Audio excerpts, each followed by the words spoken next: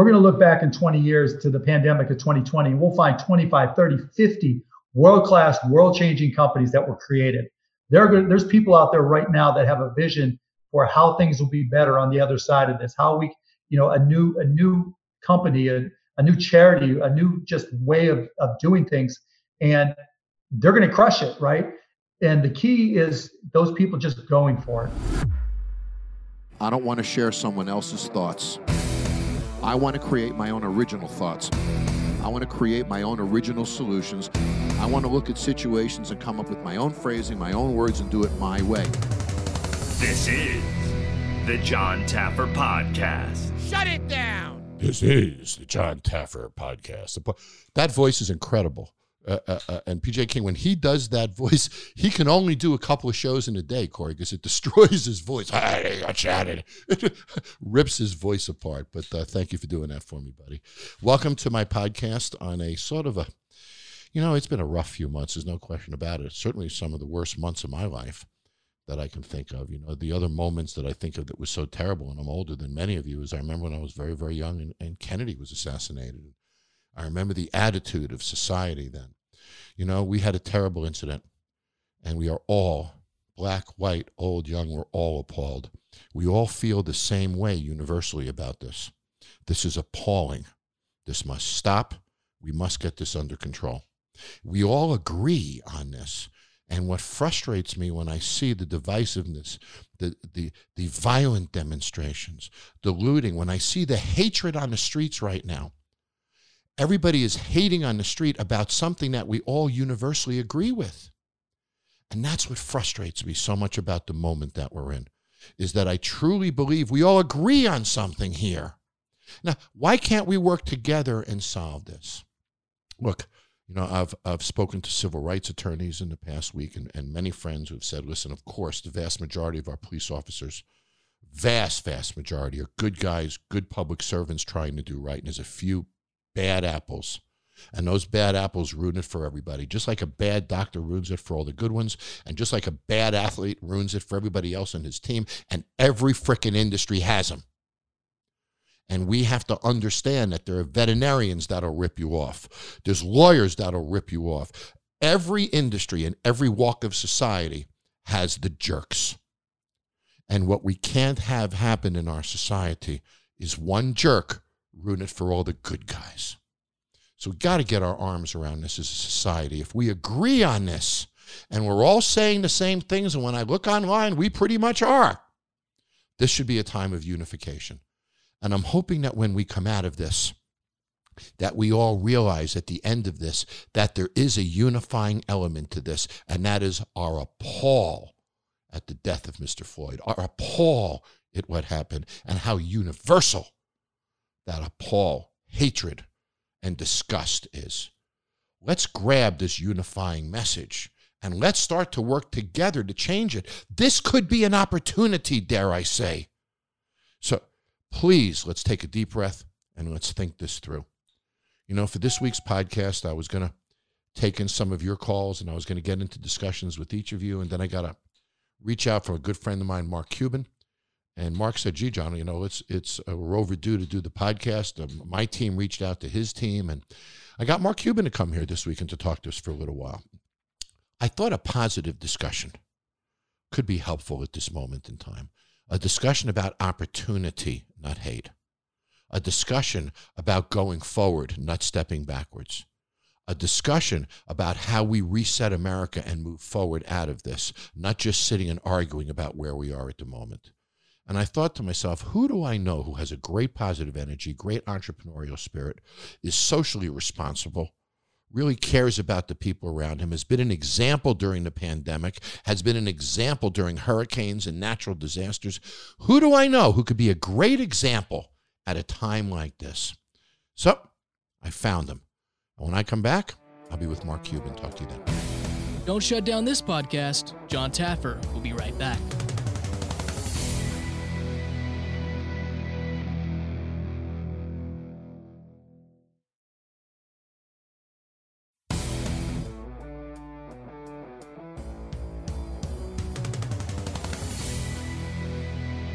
Well, this is exciting for me. The first time I met Mark, Now, we had communicated before, but the first time you and I met was in Puerto Rico.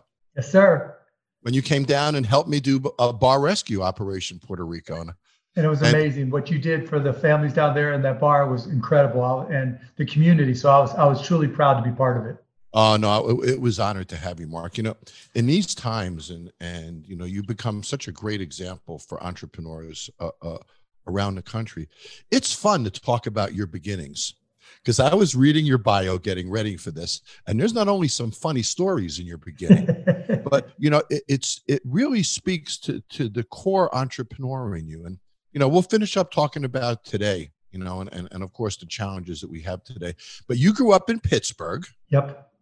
And your dad was in an upholstery shop. So you were sort of in a bluish, gray collarish type of family. Oh, absolutely. Yeah, absolutely. Were you a good student? I had my moments both ways.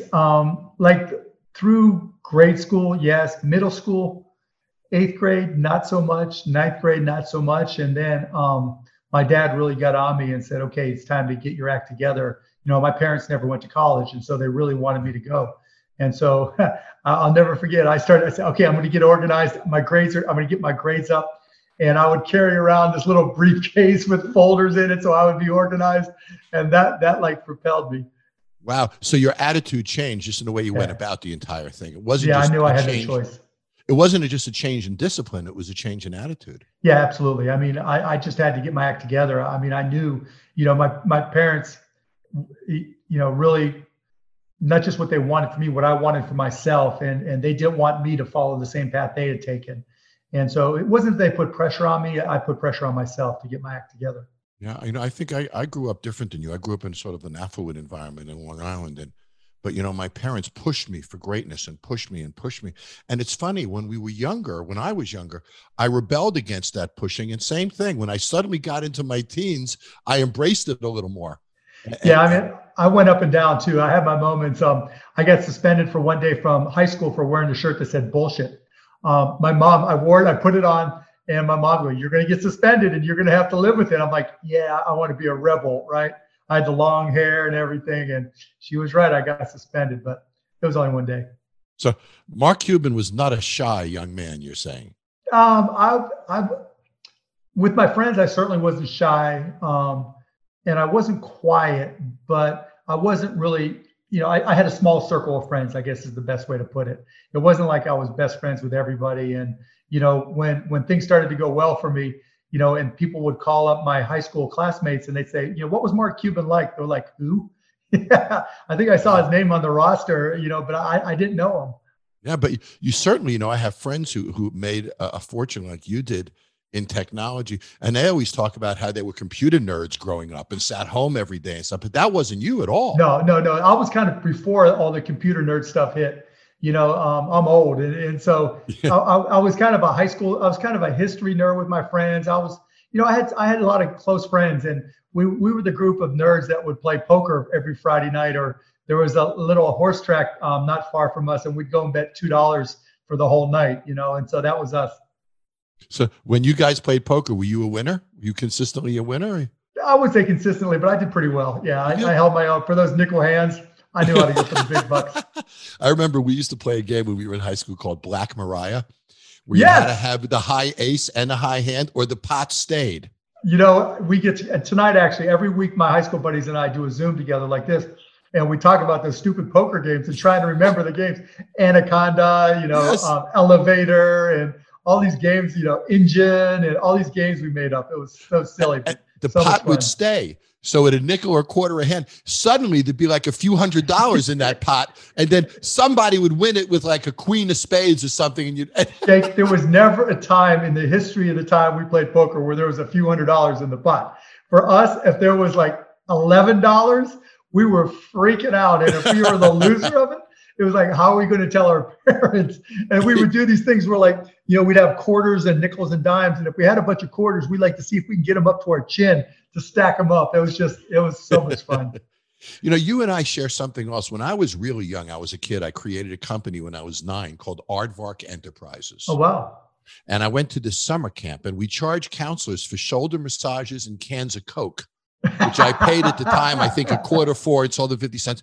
And I read this, but you started, doing something that I've never heard a young kid do before. You started when you were 12 selling garbage bags. Yeah, that was just happenstance. So I was always a basketball junkie. My dad would have his buddies over to play poker. And one night it was poker night at our house. And so like I always did, I'd walk in there to grab a donut. And I was like, Dad, can I get a new pair of basketball shoes? And like he always would, he'd go like, those shoes on your feet, they look like they work pretty well. When you have a job, you can buy whatever you want. Until then, you get to keep those shoes. I'm like, Dad, I'm 12. How am I going to get a job? And one of his buddies, who was probably blitzed out of his mind, popped up and said, hey, I've got all these boxes of garbage bags. Why don't you sell them? And that's what I did. I literally went door to door. Wow. Hi, my name is Mark. I'm your neighbor. Do you use garbage bags? And who's going to say no to a little 12-year-old version of that? So you sold you sold a heck of a lot of garbage bags. And I sold a lot of garbage bag and made some money. Wow. So then you wind up, I'm just having fun doing this with you, buddy. So then you wind up at University of Pittsburgh, which is where my brother went. Oh, my brother's a Pitt guy. So I used to go up there and visit him all the time. I'm a big Eaton Park consultant years ago. I worked with Eaton Park up there. You know what? My dad and I and my brothers and my family would drive up there on Fridays after he was done with work, and we'd go and get some big boys. And I loved the strawberry pie with all the whipped cream on it. Oh, yeah. Amazing. Remember the smiley face cookies too? Yes, absolutely. Those happy face cookies that they had. So then when you developed an interest in psychology, which I find fascinating. Yeah, I don't know so much it was a pure interest in psychology, but so when I was a junior in high school, I just said, you know what, I wanted to challenge myself. And so I signed up, I saved up a little money and signed up for these night classes at the University of Pittsburgh. And one of them was a class in psychology. And I thought, okay, well, if I can pass this class, then maybe I can challenge myself to do other stuff. And so I did pretty well. And that got me interested. I learned obviously a lot about people. I learned a lot of, just being there. And it wasn't just college students. It was people who were older, just taking night classes. And so really it was an eye opener for me. And I learned a lot. And that really gave me confidence. I ended up dropping out my senior year and going to Pitt for what would have been my senior year of high school, transferring my credits back and graduating from high school with my college credits. Wow. So, it's interesting. So when I'm thinking about, what's made you so successful, I think I just heard those words. You challenge yourself. Yeah, all the time. Yeah, so, I love it. So that's the essence of your success is you wake up a day, what do I challenge myself with now? Yeah, and mostly it's, particularly with technology, it's mostly, what can I learn today to keep up or get ahead? And, for whatever reason, I learned that skill at Indiana where I was so competitive. I always wanted to try to, show that I could be ahead of everybody else. And, when I got to Indiana, quick story, back then we registered for classes with these little punch cards. And I went to register, and right by where I was getting ready to take a class, there was a sign up for graduate MBA graduate level statistics, K501. And I'm thinking, if I really want to challenge myself and find out if I'm smart or not, I should register for that class and see if they'll let me in. And so I registered, and they just presumed that I was in the MBA program. The guy named Wayne Winston, who I would end up hiring as our analytics guy for the Mavericks, 20 years later, they let me in, and I got an A in the class. And I thought, oh, wow, I just got an A in an MBA class. So, and by that point, they thought I was in the MBA program. So I started taking MBA finance, the first entrepreneurship class that they had there, and all these things. And by the time I was halfway through my sophomore year, I had, my first year of my MBA done. And then all of a sudden they found out what I had done. One day I'm walking on campus, and the dean of the business school walks up and he goes, Cuban, I don't know what you did, but you're immediately out of the MBA program and back to undergrad. But, to your point, I just challenged myself. And once I started getting those little pieces of confidence, I knew I was unstoppable. So when you were a kid, you loved basketball. Yeah. You go to college, did you always have this vision of being in the basketball business? Not necessarily as a team owner, but no. That was never on your radar screen at all. Never. Literally the first time that crossed my mind was opening night of the 99-2000 season. It had never, ever crossed my mind. I was there with my girlfriend, who's now my wife, and I'm looking around, it's the first game of the season. And I'm like, it's not even a full arena. And I just sold broadcast.com. I'm like, I could do so much better than this. And then it dawned on me, oh my goodness, maybe I could buy this thing, because the guy who owns it doesn't really like basketball anyways. And so I talked to a former NBA All-Star for the Mavs, Mark McGuire. He connected me, and weeks later I owned the team. Wow. And it was a team that had no energy. And then when you came in, and of course that's a story unto itself. I mean, your energy ignited the whole darn arena. Well, we had some really good players. And I think I went in there and I said, look, we're going to win. And you're either going to be here for the ride and do everything possible, or I'll trade you to find somebody who will. And just turned out we just started turning it on and started playing better and better and better. And we didn't make the playoffs my first year. It wasn't a full season, but we didn't make the playoffs. But after that, we did for the next 15 years. And had some record seasons too. Yeah. A number of record seasons. I want to back up a little bit because I got a little bit ahead of myself. So when you actually started your software company, Micro Solutions, it took you, I'm guessing, how many years before you sold it? Almost 8 years, right? Yeah, almost 7, 8 years. Yeah. So I sit here as an entrepreneur, and a lot of entrepreneurs are listening to us, Mark. And, you think about a company that you sold for almost $6 million back then, which was a lot of money, and that you built it over 8 or 9 years. Well, to get $6 million for that company, you had to be earning a significant amount of dollars every year. Was that company successful because of its technology, because of a sales effort? Because I know you're always selling. That's one of your mantras. So yeah.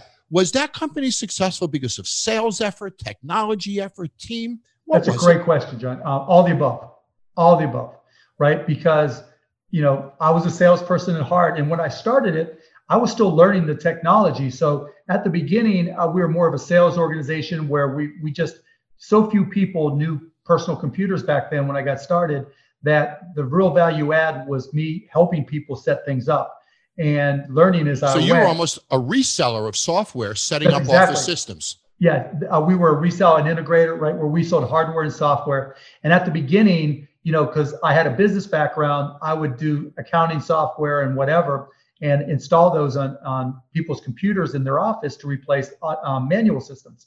And then as I became more efficient at technology, we started connecting PCs together into local area networks and then wide area networks. And then, I just put in the effort, hired a lot of smart people, and then we got really good at the technology. So in the beginning, you were selling what everybody else was selling. You were reselling software that they could get somebody else, services that they could buy from somebody else. So were you the salesman then? Were you the guy up front? Oh, yeah, absolutely. Yeah, I was doing all the sales, every minute of every day. So just like the garbage bags, you were knocking on the doors and creating your sales. Up until recently, if I wasn't the top salesperson, I was embarrassed.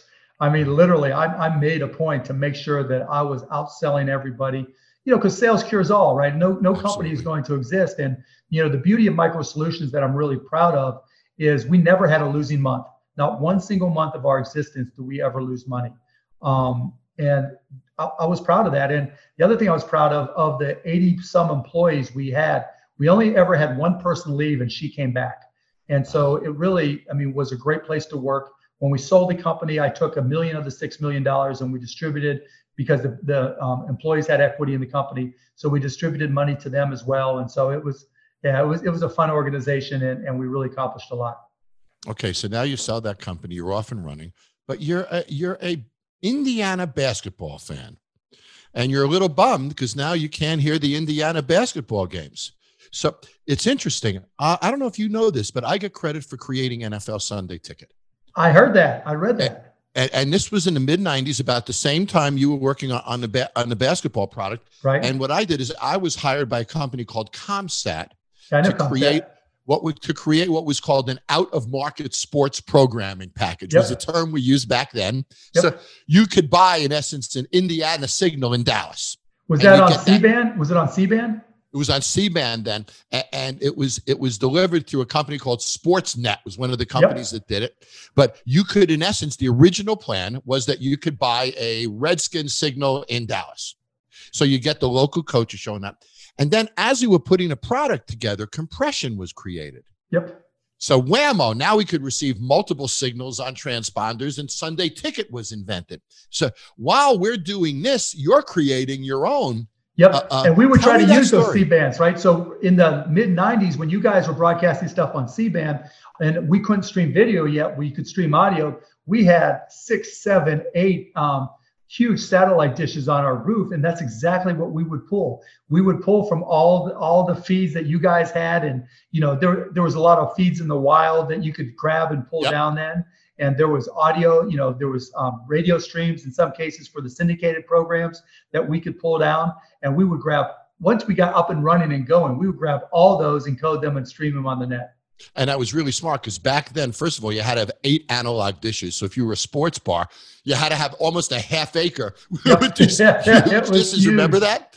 And then you almost had to have, there was a subscription service, I remember, online just to tell me what game was where, because it was such a challenge to find. Right, yeah, because you had to tune it in, right? And so you had to know which satellite dish it was and which transponder, right? And literally tuning it. I had a Toshiba tuner. I'll never forget, right? And we would have to try to dial it in and get it. If the wind blew too much, it would throw it out of whack. Yeah. So you took all of that and put it into an organized fashion and delivered it cohesively to the end user. Yeah. So what we did, we called it AudioNet, and really it was the first streaming company on the internet. And we would take content from wherever we could get it. Back then the digital copyright laws were different. We would just buy CDs and encode them and call it the jukebox and put it on audionet.com. We would, work deals with radio stations, and we would create our own internet radio stations where we just programmed them themselves and just paid ASCAP BMI. And we would have 1,000+ internet radio stations. We would take the police feeds, right? And just put those on there. Anything, all content we could find.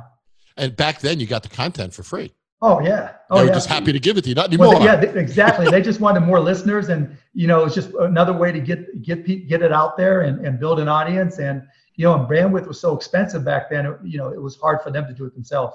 Right. It's interesting. We used to get, when I used to run nightclubs in the early days, I had a place that I ran called Pulsations in Philadelphia. We used to get Roadrunner cartoons. And they were called cartoon carousels, and we would play them in the club as ambient video back then. And there was none of that product existed. Then the fun stuff we used to get, Mark, was factories at fast speed, Twinkies going by and cars going by. Any content we could get at all. Any public domain stuff that you could grab, you would grab and put it on there. Yeah, but I wasn't as smart as you. I didn't monetize it like you did, unfortunately. Yeah, I'm guessing a lot of people bought drinks while they were watching Twinkies. So I love the story. You slept on the floor when you first moved to Dallas. That was sort of a fun story. So you really moved to Dallas literally with nothing. Nothing. I had a 1977 Fiat X19 with a hole in the floorboard. I had to pop in a quart of oil every 60 miles or so. I got to Dallas, and I had one friend who had 4 other buddies from high school, and they were like, hey, we don't have a bed for you, but if you want to crash on the floor, go for it. And I didn't leave for a long time. It was miserable, but it was fun. Yeah, I guess I wouldn't give up those days either. Oh, never. Those days that I had when I was younger like that. How many companies have you invested in Shark Tank? It's over 100. I don't know the exact number. 100. And do you get P&Ls and operating statements from each of them? Do you stay involved with each of them? Oh, yeah, absolutely. So the way I work is I have a great team with me, first of all. And so they do a lot of the day-to-day stuff. But depending on where they are in their life cycle, if it's a brand new investment, I'll get an email report every week or every other week with bad news first. I always tell them I expect good news. That's why I invested in you, but I'm here to help with the bad news. So if there's anything wrong, that's when I want to hear about. And so I'll dive right in. And you know how it works. I don't want somebody to say, well, no, Mark Cuban wasn't involved. It did help them. I mean, I'm okay at this. I'm not bad at this. I want to help them, and I want that business to grow. So yeah, I'm there all the time. People can email, call me, whatever they need to do. It's funny. I'm probably doing the show next year. We're discussing it now. Oh, so yeah, that would be great. I'd have a lot of fun sitting with you. We could fight over a deal or two. That would be fun. Oh, huh? I would just brutalize you, John. Brutalize you. I bet you would. So, I know that you've dabbled in politics, and this isn't a political show, and I don't want to go there today, but, I know that you are pretty fiscally responsible, right? Because of the sports world that you're in. You're in businesses that have very tight cash flow sometimes, are hugely impacted by tax policies, right? By capital policies. Sure. And so I know that when you look at business, that you have a pretty conservative fiscal policy, I would think, generally. Is that a pretty fair statement? Well, it just depends, right? So look, never in my entire career have I really worried about tax policy, because I never started a business based off of what the taxes are, right? You know what it's like. When you started that club, you didn't think about the taxes, right? When you worked, to start up Sunday Ticket, you weren't thinking about the taxes first. Now, once you get bigger and you look at the cash flow for certain companies, then obviously you pay attention because you want to maximize your cash flow. But I've always wanted smart taxes as opposed to the lowest possible taxes. Yeah, I think that's well said. And smart taxes is, in essence, dip where the money is, don't dip where the money isn't. Oh, exactly. Yeah. So when you take a look at politics now, and I know there's moments where you've sort of almost said that you're going to get in, and then I know there's moments where you've said, no way, I'm not doing this, and you sort of dabble. Are you still open to a political career? Is that something you think about? As a career, no. I mean, there's so much conflict and partisanship that, it certainly crossed my mind to run for president, but my family voted it down, and that ended that, point blank. I'm not a Republican. I'm not a Democrat. I'm an independent. There's certain things that people might think I'm on the liberal side, and there's a lot of things that, particularly on a financial basis, that people think I'm conservative. I'm a hardcore capitalist, but I try to also be a realist, particularly the way things are now. You know how things are. You've got to, context always matters, right? The way you're running a business today is not the way you ran a business 6 months ago. The way you deal with problems today from a government perspective is not the way you dealt with them 6 months ago. So I'm really not somebody who's dogmatic. So I try to be pragmatic, and I think that's missing in politics today. Yeah, I think you and I have very similar political positions in that regard. I'm a capitalist first.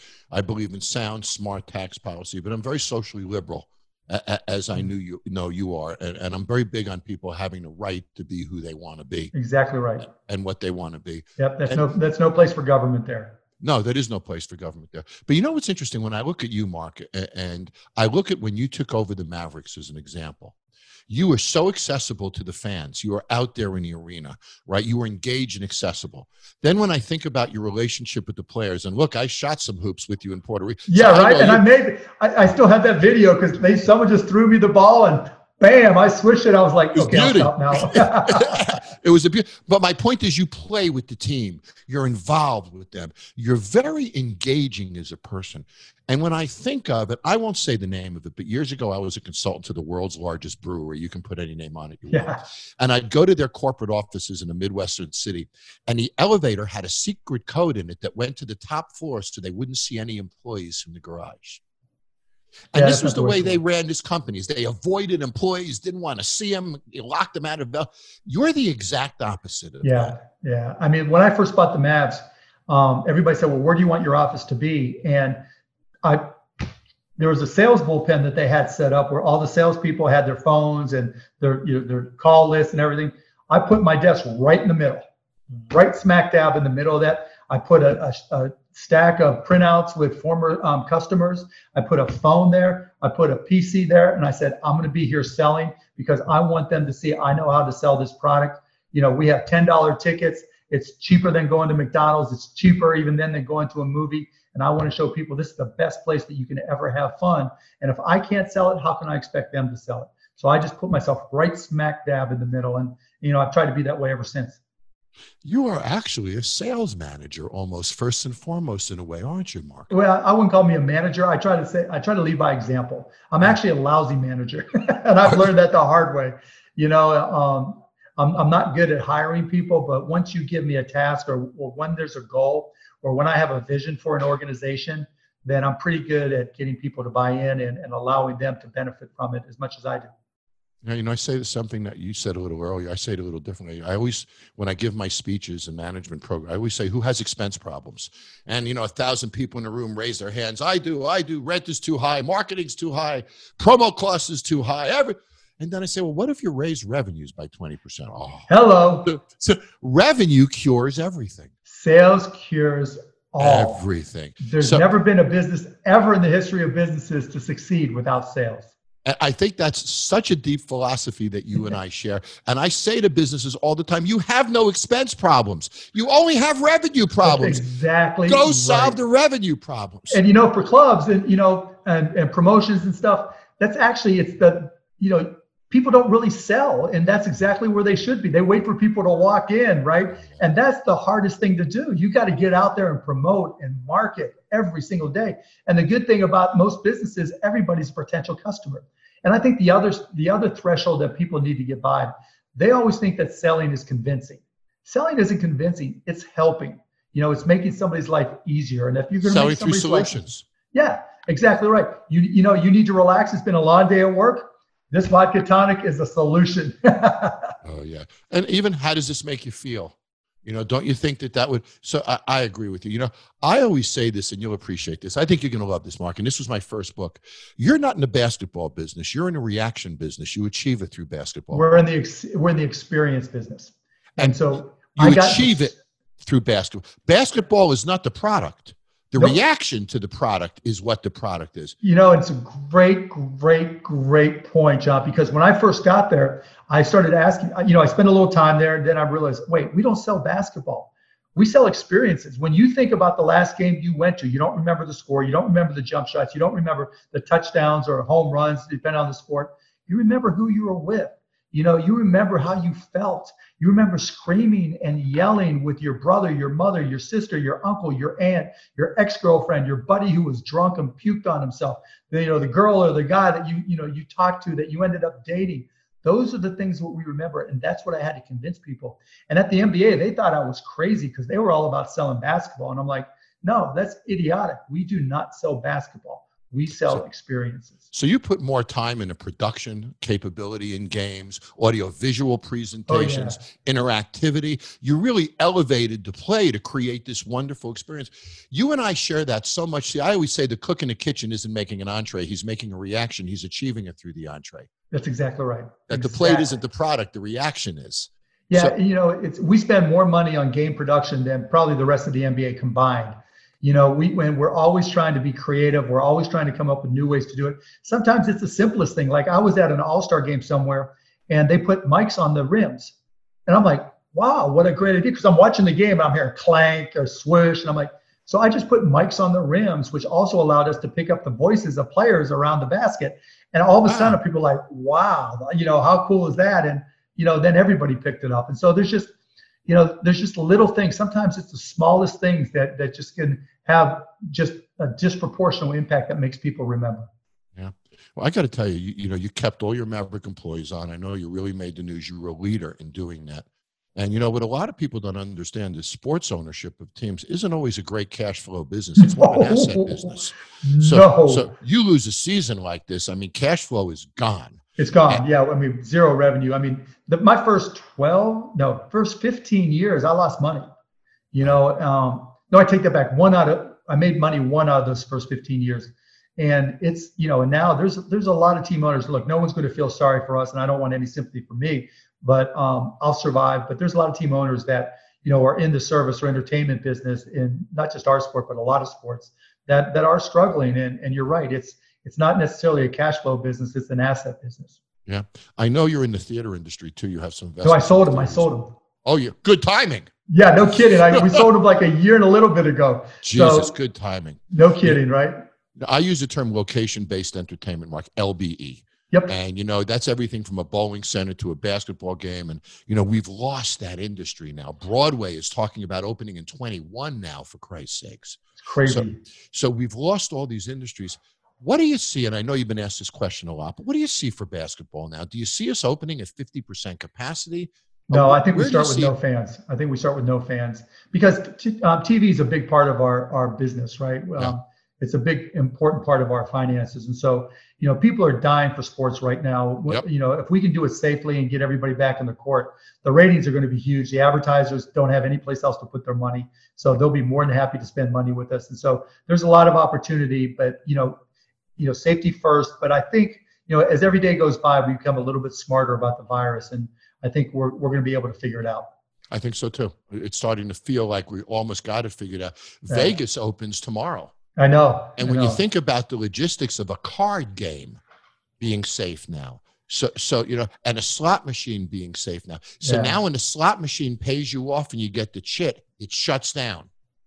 and they it have to can't clean be it. used again until it's cleaned and the operator resets it. So all these little procedures. Do you think that there'll be a digital element to the fanless games? Will there be an audience sound? Will Oh there yeah, be a we'll do all digital kinds of audience fun in the stuff. arena? Yeah, we've got all kinds of. We're just working on it today, actually, where we'll be able to have fans press buttons and talk into their phone and have that all come out together and have the cheering and everything. And the other team will be competing on their end, and we'll see who does it better. And so yeah, we're definitely going to gamify it and have some fun with it. So the loss for the fans in the arena could be the gain for the fans who are watching it. Yeah, no question. We'll have some fun with it. And that's one of the challenges that we have in general. As things become more digital and you're in the TV business, right? As streaming becomes such a bigger component, particularly for younger viewers, we have to adapt. We have to come up with new ways because it's not that TV's dead. There's still 90 million homes with televisions that watch TV, but there's just a big challenge to retain that audience, and the momentum's obviously going towards streaming, and we've got to find ways to do a better job of reaching younger audiences with our streams. It's interesting. Some friends of mine in the NHL, I'm a big hockey fan, and I know you tried to buy the Penguins once at some point, but in NHL, it looks like they might be the first league back, possibly. And it's I know they're trying to do the 2014 thing, so we'll see. I mean, it's they've got different considerations because we can set up a basketball court anywhere. They've got to really focus on how they set up ice and getting their guys ready. Do you think that the a reinvented basketball season will be at common locations, or you think it'll still be at home courts around the country? No, I think it's going to be the Hotel California setup where you check into one location and you don't leave until you're eliminated from the playoffs. Right. And then everybody's kept in quarantine and such. Yep.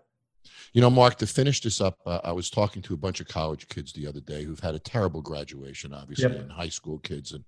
And I was telling them that at times like this, great marketers bubble to the top.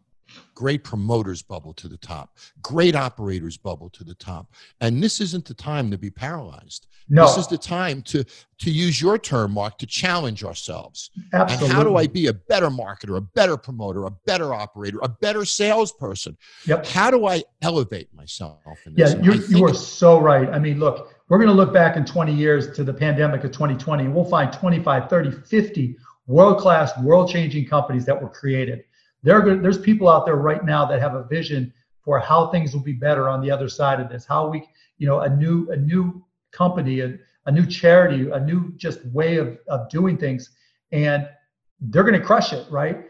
And the key is those people just going for it, because you know what it's like. I mean, lots of people have ideas, lots of people get excited, but so few take that first step. And even after they've taken that first step to start the business, so even fewer follow through. But you are so right. If you're able to take those first steps and go for it, all the big companies are trying to just retain their legacy businesses. Same with the medium-sized company and the small companies.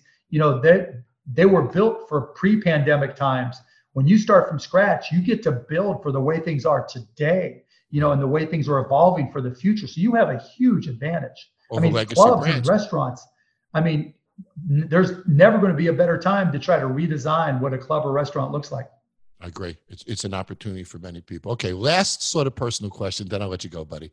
So you grew up in a middle-class, blue, gray collar environment. We talked about that. You go to Dallas, you get involved in a software company, you sell it for millions of dollars. Was there a moment when you picked up the phone and called your dad and said, "Dad, I'm a millionaire. Oh, Dad, yeah. I made it." Actually, it wasn't so much when I sold it. It was just when I first started getting going, right? And I remember sitting with a friend of mine at a bar, having a drink, celebrating the fact that I had $100,000 in the bank. And to me, growing up, that was just inconceivable. Right. And and I called my dad and told him, because I just wanted to tell him, and he started crying, just bawling his eyes out. Wow. And it was a special moment. I was going to say probably one of the greatest moments in your life was making. Yeah, without question. Without question. Yeah.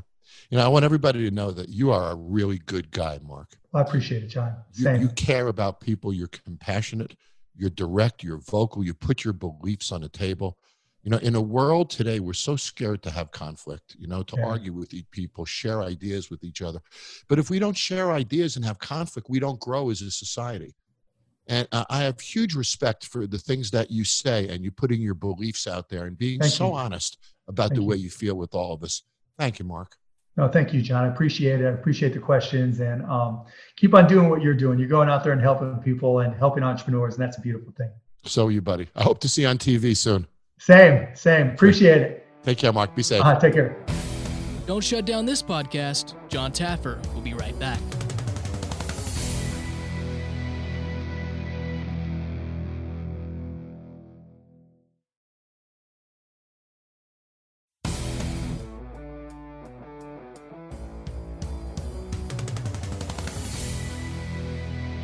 You know, talking to Mark leaves me with two thoughts, I should say. One, challenge yourself. Challenge yourself. Think about this. The guy wound up with a box of garbage bags, went out and sold garbage bags. When I had Damon John on this show, he couldn't afford to buy a hat, so he made it himself in his living room. Before you knew it, he sold millions of them. We got to challenge ourselves. Now, right now, during this pandemic and during this moment in time, with all the unrest that is going on, you have to challenge yourself. You have to challenge yourself to get along with each other. We have to challenge ourselves to send a message that's succinct so we can change the systems that are hurting our society. We have to challenge ourselves to learn more, challenge ourselves to try more. At this time, more than ever before in my lifetime, our society is challenged and we are challenged. Now, let's seize that challenge. So, Mark always challenged himself, and he wound up a billionaire because the challenges got bigger and bigger. Mark also understood that sales, revenues, effort, driving the top line solves everything underneath it. Those are two powerful lessons. So I ask you, are you ready to challenge yourself now? Let's challenge ourselves to get out of this together. Let's challenge ourselves to stop divisiveness and start to reach out to each other. Let's challenge ourselves to get past this personally, professionally, and financially. I'll talk to you next week. Subscribe to the John Taffer Podcast right now for more episodes every Thursday.